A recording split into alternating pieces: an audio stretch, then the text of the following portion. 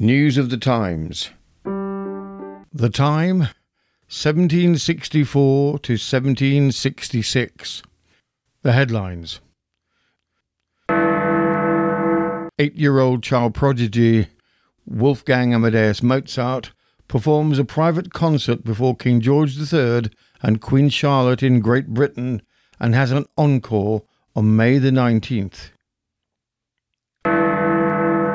Baden, one of the member states of the Confederation of Switzerland, declares a policy of remaining neutral in future conflicts.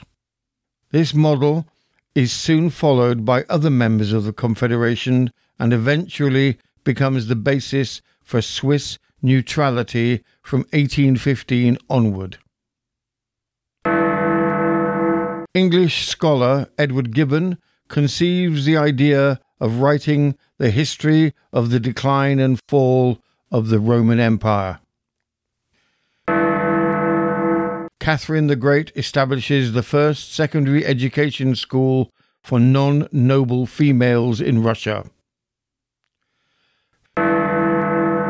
Frederick the Great, the King of Prussia, issues a decree abolishing the historic punishments against unmarried women in Germany for sex crimes. Great Britain passes the Quartering Act, requiring private households in the 13 American colonies to house British soldiers if necessary. Charles Edward Stuart, Bonnie Prince Charlie, becomes the new Stuart claimant to the throne of Great Britain as King Charles III and figurehead of Jacobitism. Ferocious wolf attacks occur in France. African slaves are imported directly into the American colony of Georgia for the first time, with 78 imported from St. Louis, Senegal.